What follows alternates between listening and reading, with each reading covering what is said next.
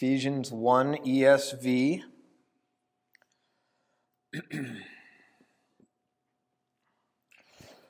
Last week that I preached, I'm going to just back this up just a little bit.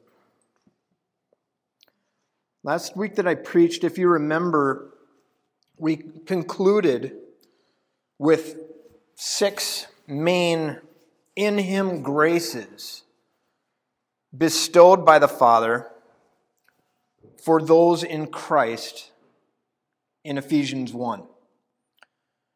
Including how the Father has, 1, blessed us in Christ. Verse 3 says, 2, how He chose us in Him, verse 4. 3, how the Father adopted us in the Beloved, verses 5 through 6. Number 4, how in Him, Christ, we have redemption through His blood, verse 7. 5, how we who are in Him have obtained an inheritance, verse 11 to 12. And last week we looked at the final blessing for those in Christ as it pertains to the first part of Ephesians 1 anyway, who were sealed with the promised Holy Spirit. Or God, the Holy Spirit Himself, as the pledge of glory for the saints.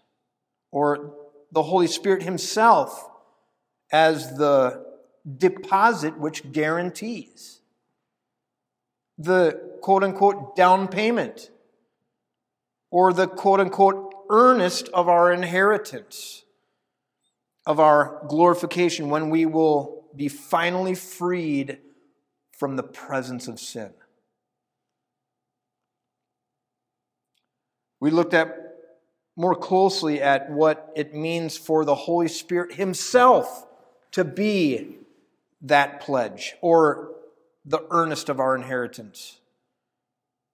In that the promise is so secure that if the promise were to not be fulfilled, God would cease to be God, and or He would have to deny Himself, which is not going to happen. We also looked at how this promise was and is applied to those in Him. That a hearing and a believing of the gospel, the good news of Jesus Christ, must take place. How there is a type of hearing and a type of believing the gospel that can take place, which produces self-deception, or a type of false self-confidence, in that it does not produce action or obedience to His word, to His commands, but rather will produce in the end judgment, which leads to hell. We also looked at more closely what the gospel or the good news is, which ultimately is God the Son, Jesus Christ, the Word made flesh. The one whom we are to hear and believe in or rely on, placing our full trust in, turning from sin. Jesus, God the Son, of whom God the Father Himself presented to live a life of righteousness in your stead, who appeased the wrath of God for your sin in your stead by His death on the cross. The cost of being made sin for us. He was buried and then rose from the grave, defeating death in your stead. that you may be declared righteous by God's grace, His unmerited favor through faith in Christ alone. Romans 10:14 reminds us, how then will they call on Him whom they have not believed? And how are they to believe in Him whom they have never heard? And how are they to hear without someone preaching?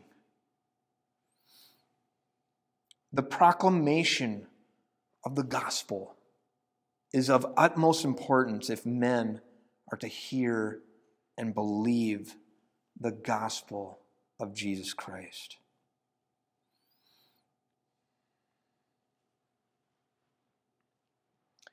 We should, as I stated similarly in one of the first messages pertaining to the first part of Ephesians 1 as a whole thus far, often reflect/visit upon these rich blessings that we've looked at throughout the past weeks.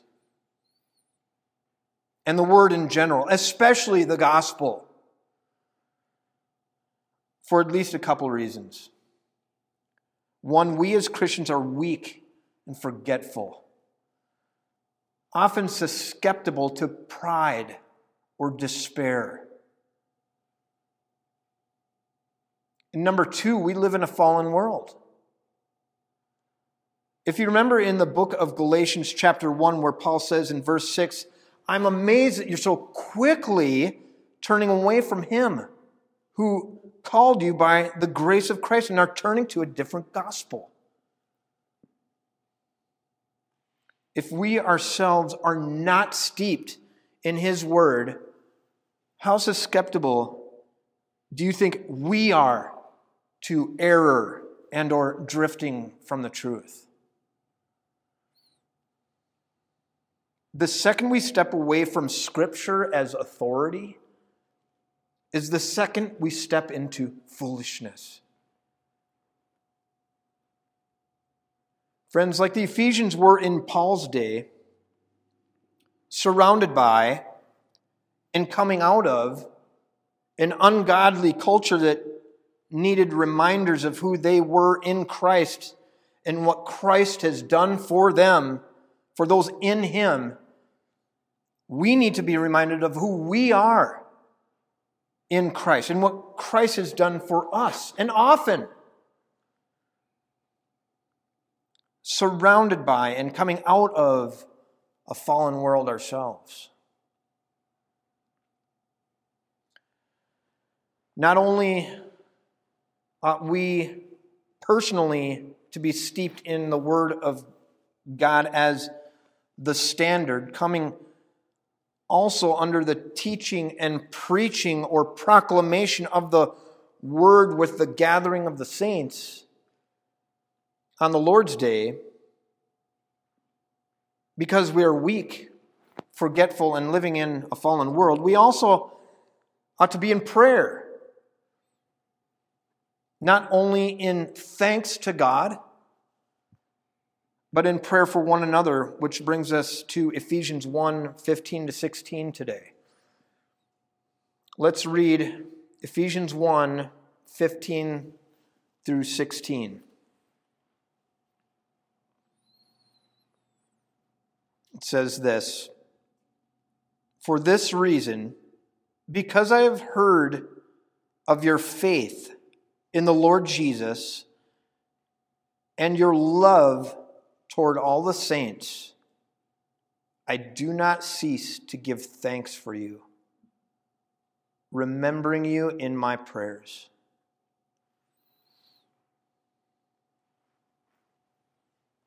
Now we'll touch on the content of Paul's remembering them in his prayers that follow these verses, Lord willing, next time. But Paul, to begin with, offers thanks to God. He offers thanks to God, which is what I'm entitling the sermon today. For what? One, for the saints' faith in the Lord Jesus. And two, their love toward all the saints at Ephesus, which was reported to Paul. For these reasons, Paul doesn't stop giving thanks to God.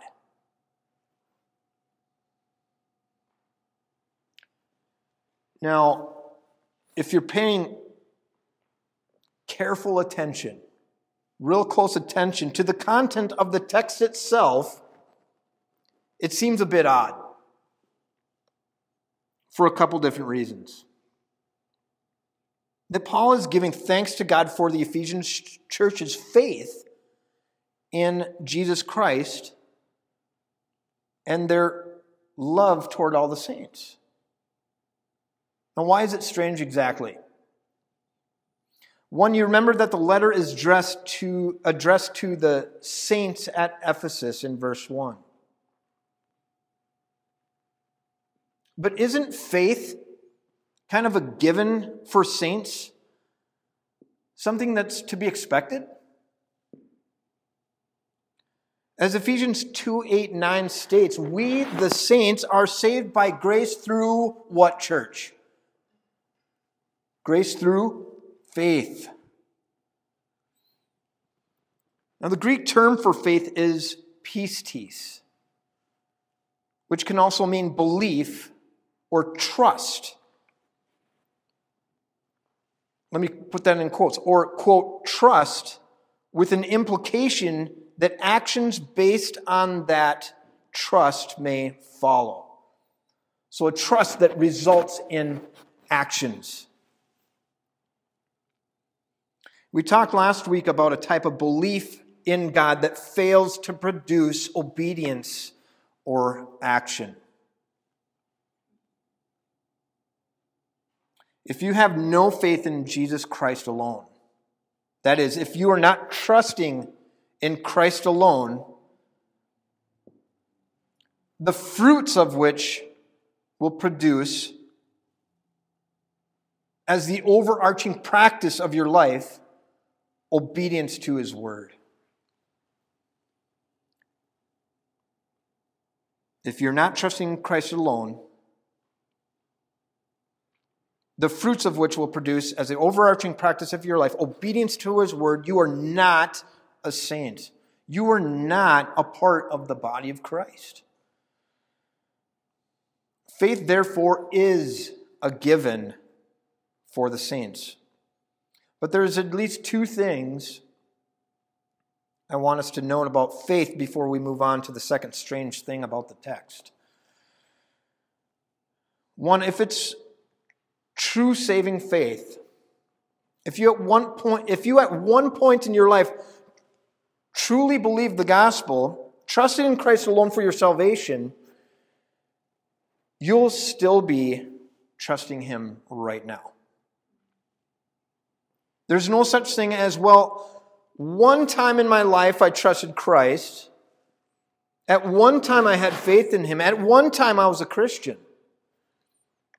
Ken mentioned it last message as I did the message prior, that if you at one time trusted Christ and now you no longer do, you were never of Christ. 1 John 2:19, they went out from us because they were never of us. And two, the second thing that I want us to note about faith is there is such a thing as little faith and great faith as a believer. Let's turn to Matthew 14. Matthew 14.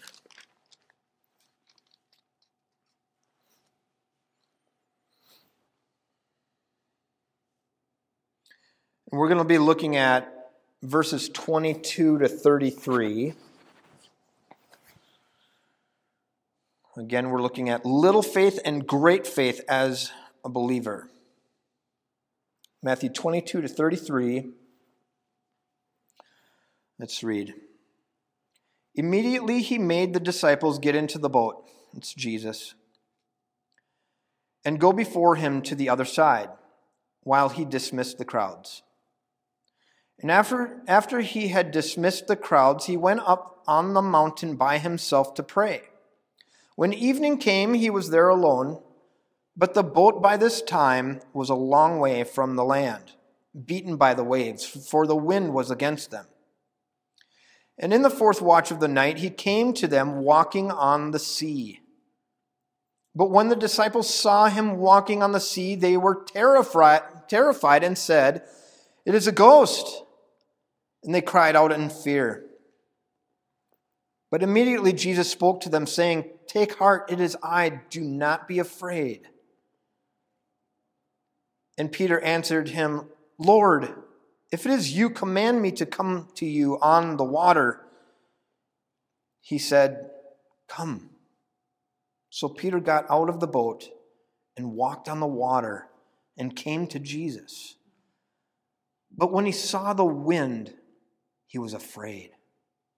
And beginning to sink, he cried out, "Lord, save me." Jesus immediately reached out his hand and took hold of him, saying to him, "O you of little faith, why did you doubt?" And then when they got into the boat, the wind ceased, and those in the boat worshipped him, saying, "Truly, you are the Son of God."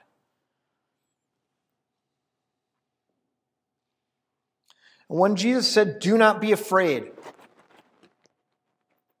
Peter at least showed he had some faith in Jesus in coming to him on the water when commanded by Jesus. But when Peter started witnessing the wind kicking up around him, as verse 30 says, he was afraid.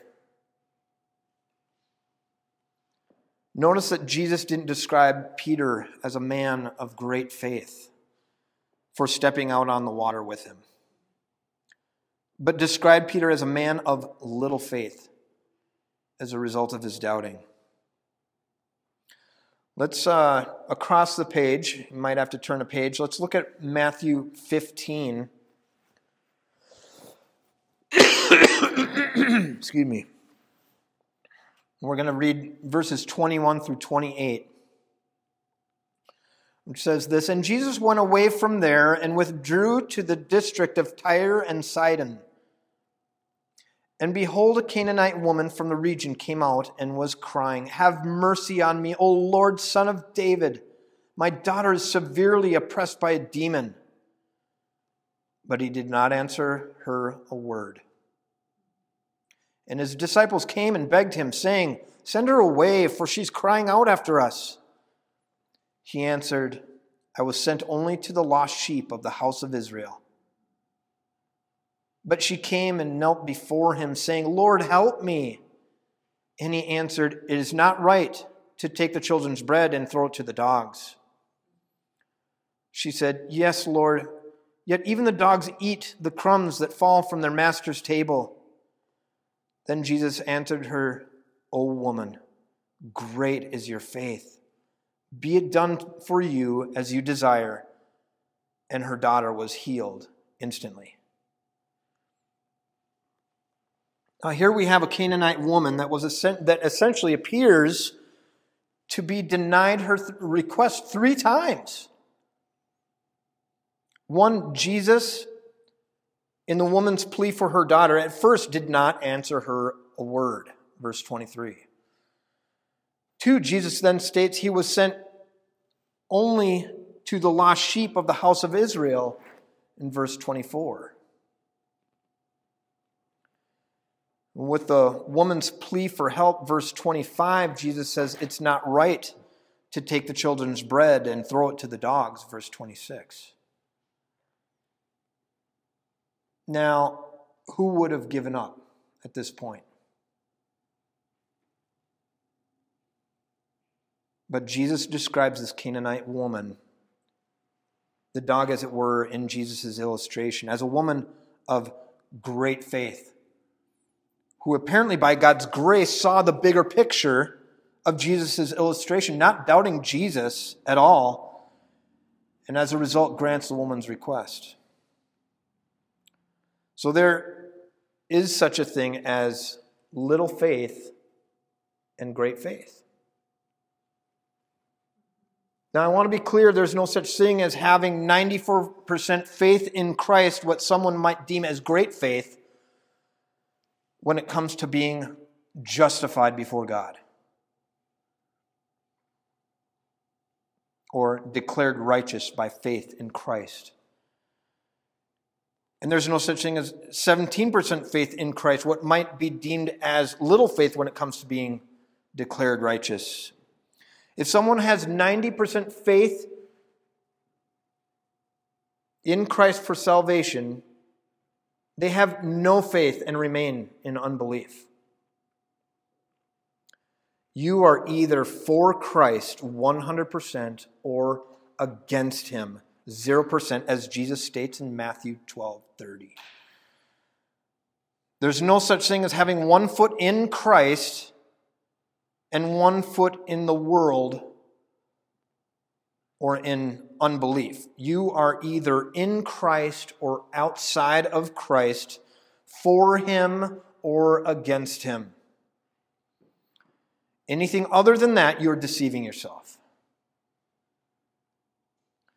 As Charles Spurgeon once said in a sermon entitled Little Faith and Great Faith, on November 2nd, 1890, he says this. He says, quote, "Between the very lowest degree of faith and a state of unbelief," so between the lowest degree of faith and a state of unbelief, there's a great gulf. The weakest believer is on the road to heaven. The other, having no faith, is going the downward road. And he will find his portion at last among the unbelievers, a terrible portion indeed. Spurgeon continues, "Although we thus speak of believers as all of one company, there is yet a great distance between weak or little faith and strong or great faith. Strong faith is content without signs. It believes God's bare word and asks for no confirming miracle." Unquote. Now, this may explain the great faith of the Canaanite woman, in that there were not only a lack of signs, but an abundance of signs that were apparently telling her no.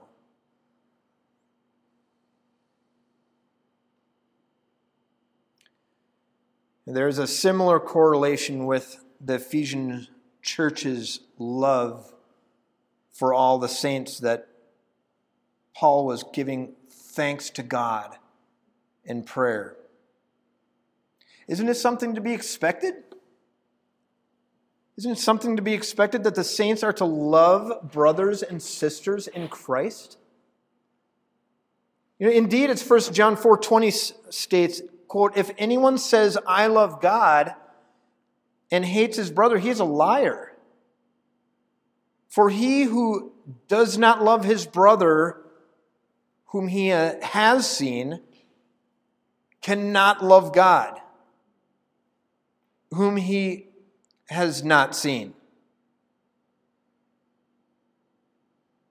For he who does not love his brother whom he has seen cannot love God with whom he has not seen. I don't know if I read that right. It didn't sound right.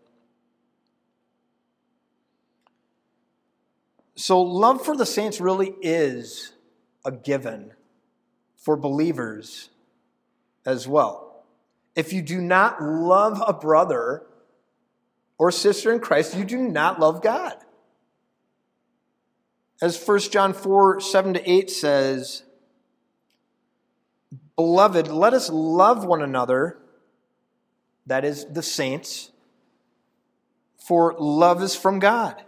And whoever loves has been born of God and knows God. Anyone who does not love does not know God, because God is love."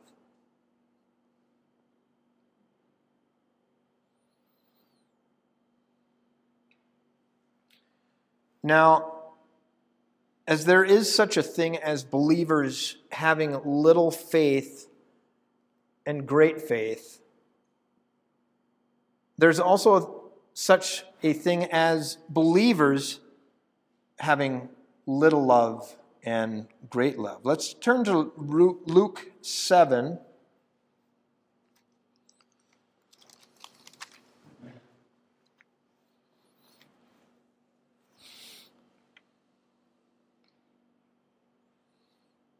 Luke 7. I'm going to grab some water.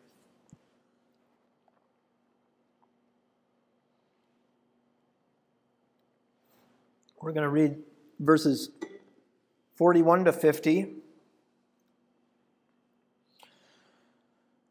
7, Luke 7, 41 to 50 says this. A certain moneylender had two debtors. One owed 500 denarii and the other 50. When they could not pay, he canceled the debt of both. Now this is Jesus stating this. Now which of them will love him more? Simon answered, the one, I suppose, for whom he canceled the larger debt. And he said to them, you have judged rightly. Then turning toward the woman, he said to Simon, do you see this woman? I entered your house. You gave me no water for my feet, but she has wet my feet with her tears and wiped them with her hair.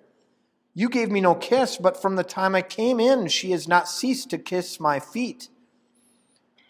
You did not anoint my head with oil, but she has anointed my feet with ointment. Therefore, I tell you, her sins, which are many, are forgiven, for she loved much. But he who is forgiven little loves little. And he said to her, your sins are forgiven. Then those who were at table with him began to say among themselves, who is this, who even forgives sins? And he said to the woman, your faith has saved you. Go in peace. So here we have an illustration of Jesus, an illustration Jesus gives of a moneylender who cancels the debt of two people who could not pay. One who owed little, the other owed much. The one who owed much loved much in response to being forgiven, as opposed to the one who owed little. He loved little in response to being forgiven the debt. But they were both forgiven the debt.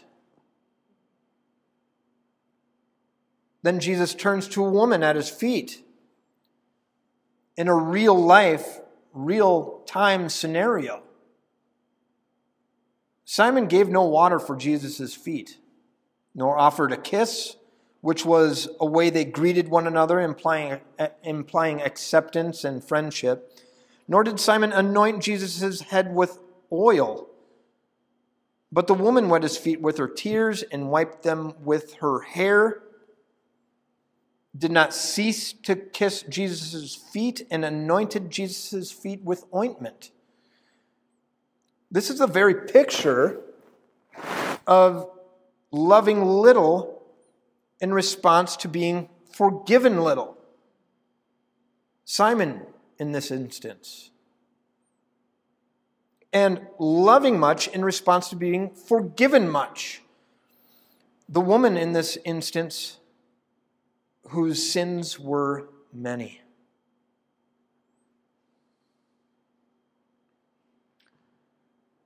To get back to our point in Ephesians 1:15 to 16, in Paul giving thanks to God for their faith and their love for the saints, what really should be a given for anybody, naming the name of Christ, we can see Paul is implying that the Ephesian church had great faith in Christ, great love for all the saints.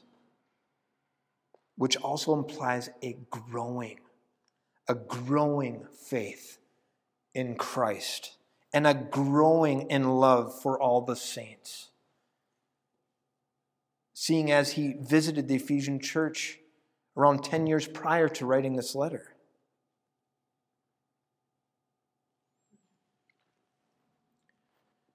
To the other reason why Paul giving thanks to God for the Ephesian church's faith in Jesus Christ and love for all the saints is somewhat strange, is that Paul gives thanks to God for their faith and love for all the saints. If it's their faith, why is Paul giving thanks to God and not commending the saints at Ephesus? That would make sense, wouldn't it? Here we have that tension that we find throughout Scripture. Who is responsible for their faith in the Lord Jesus? Who is responsible for their love for all the saints? Who is responsible for your faith in Christ and your love for all the saints? The short answer to that question is yes. But not in the sense that it's a 50-50 partnership, especially in regards to justification or being declared righteous before God. That is in a synergistic / Arminian, you do your part and God will do his kind of way. But I also would say it's not necessarily a 50-50 partnership in our sanctification either. It's really all of God. Our justification, sanctification, etc. But not in the sense where we do nothing. But also not in the sense where we can boast of anything. Are you following? Welcome to the tension of Scripture. There are several verses to illustrate this tension. We'll look at two briefly. One as it relates to our justification and one as it relates to our sanctification. We looked at Romans 8:30 in the past. Let's turn there. Romans 8.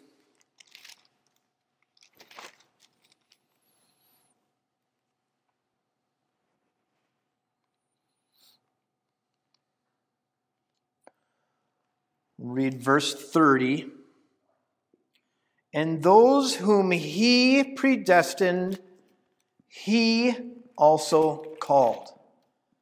And those whom he called, he also justified.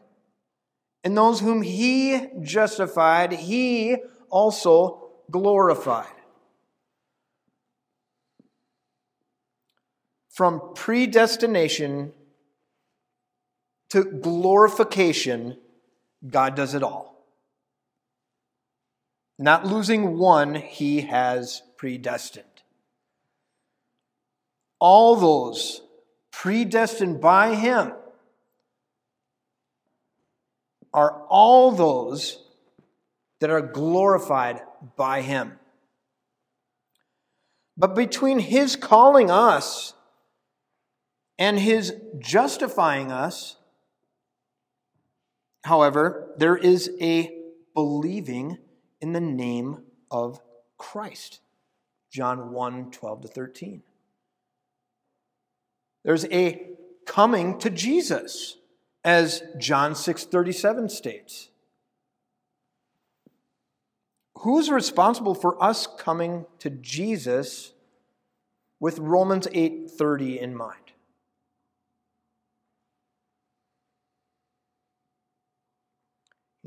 Think before you answer. Do you see the tension? This is that tension of God's sovereignty and man's responsibility that we see in Scripture. Let's turn to Philippians 2.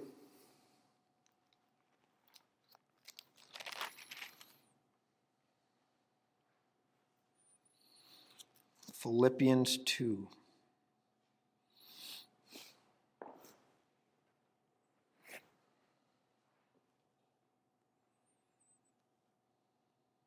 Let's read verses 12 to 13. Philippians 2, 12 and 13, it states this: Therefore, my beloved, as you have always obeyed, so now, not only as in my presence, but much more in my absence, work out your own salvation with fear and trembling.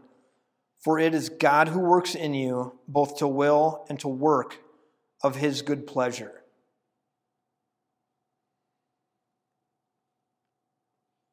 They are to work out this salvation that is presently theirs into every aspect of their lives. What does that look like? Submitting with fear and trembling to God.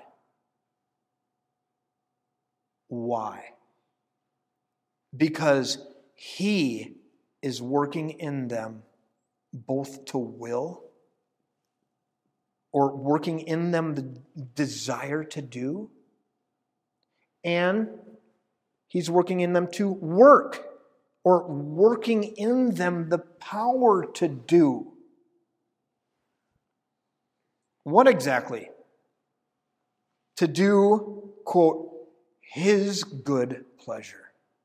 Verse 13. And what is, quote unquote, his good pleasure? Obedience to his word. Such as putting off the old self and putting on the new self in Christ, as Ephesians 4 states, and all the other commands he has for his children. And if you work against his working in you, you have reason to fear and tremble. He will discipline his wayward children, but it will be for your good if you are his, as Hebrews 12:10 states. So the question arises, as a result, who is responsible for our sanctification? Us, who are commanded to work out our salvation with fear and trembling? Or God, who is working in us both to will and to do, or to work for his good pleasure? If you answer either or, you're wrong. If I myself were to answer someone this question in a quick summary that I believe agrees with Scripture of who is responsible for our justification or sanctification and such in our Christian walk, I would say something on the lines of this. It's not a 50-50 partnership. It's all of God, yet we play a part. But not to the point where we can boast of anything in and of ourselves. We can only truly take credit for our weaknesses and faults. All of this really is to help us understand what Paul means in our original text in Ephesians 1:15-16, when he gives thanks to God for their faith in the Lord Jesus and their love toward all the saints. In closing, let me ask you today, church, is your faith in the Lord Jesus Christ growing? Notice that I didn't say a little or a lot. Is your faith or reliance upon the Lord Jesus Christ growing at all?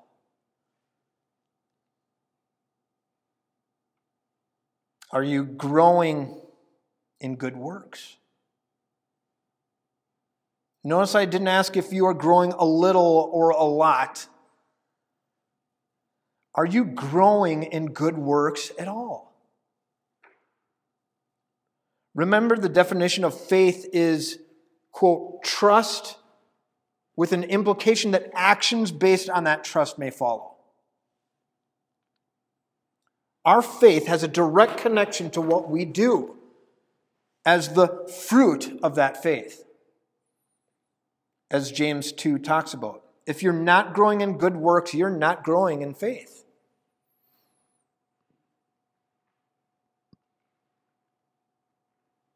What about your love for all the saints? Are you growing? Notice I didn't ask if you were growing a little or a lot. Are you growing in your love for all saints at all? Please keep in mind, growing in love for all the saints is also inextricably tied to good works. As 1 John 3:18 says, little children, let us not love in word or talk, but in deed and truth. And growing in good deeds or good works, as stated, are the fruit of growing in faith. You ask, how do we grow in faith? In our Lord Jesus Christ, and therefore grow in love and or good deeds / works toward the saints. Romans 10:17 says, so faith comes by hearing, and hearing through the word of Christ. To what degree are you in the word of God?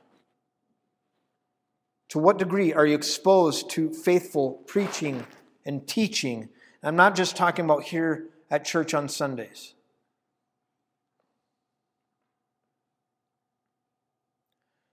The desire would be that we all grow greatly in faith and love in a manner worthy of the attention of others, as in the case of Apostle Paul towards the Ephesian church's growth in faith and love.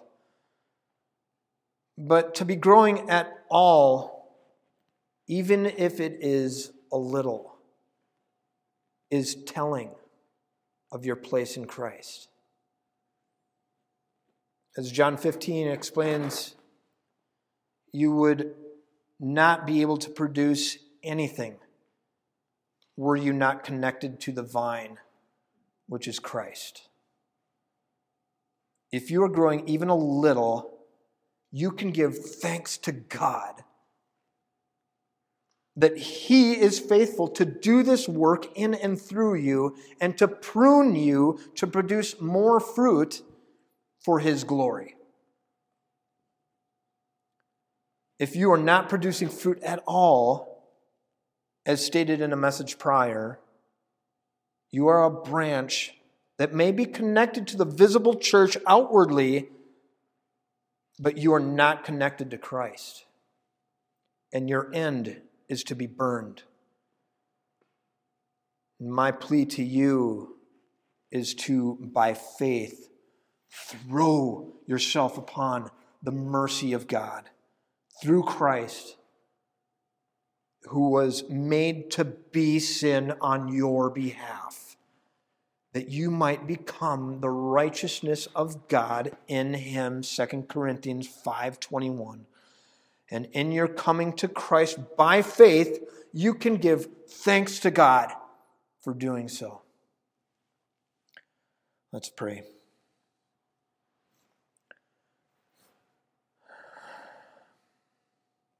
Heavenly Father, God, we just acknowledge you as the one and only to give thanks for what you've done for your saints and what you're doing in and through your saints. Lord God, we thank you and praise you, Lord, I pray that we might reflect upon these things often, God, as we live in this fallen world, as the things of this world try to creep in, and that, God, help us to be faithful, to remain in your word, to be steeped in your word. I think about the scripture in Deuteronomy where we're to sit and talk your word. And while we're lying down, while we're standing, walking, God, may it fill our lives, Lord. We can all grow in this area. Just pray that just might work in us for your glory, that we might be better able also to communicate with the world out there that needs to hear and believe the gospel. Lord, help us to be faithful in communicating that in truth and by your Spirit.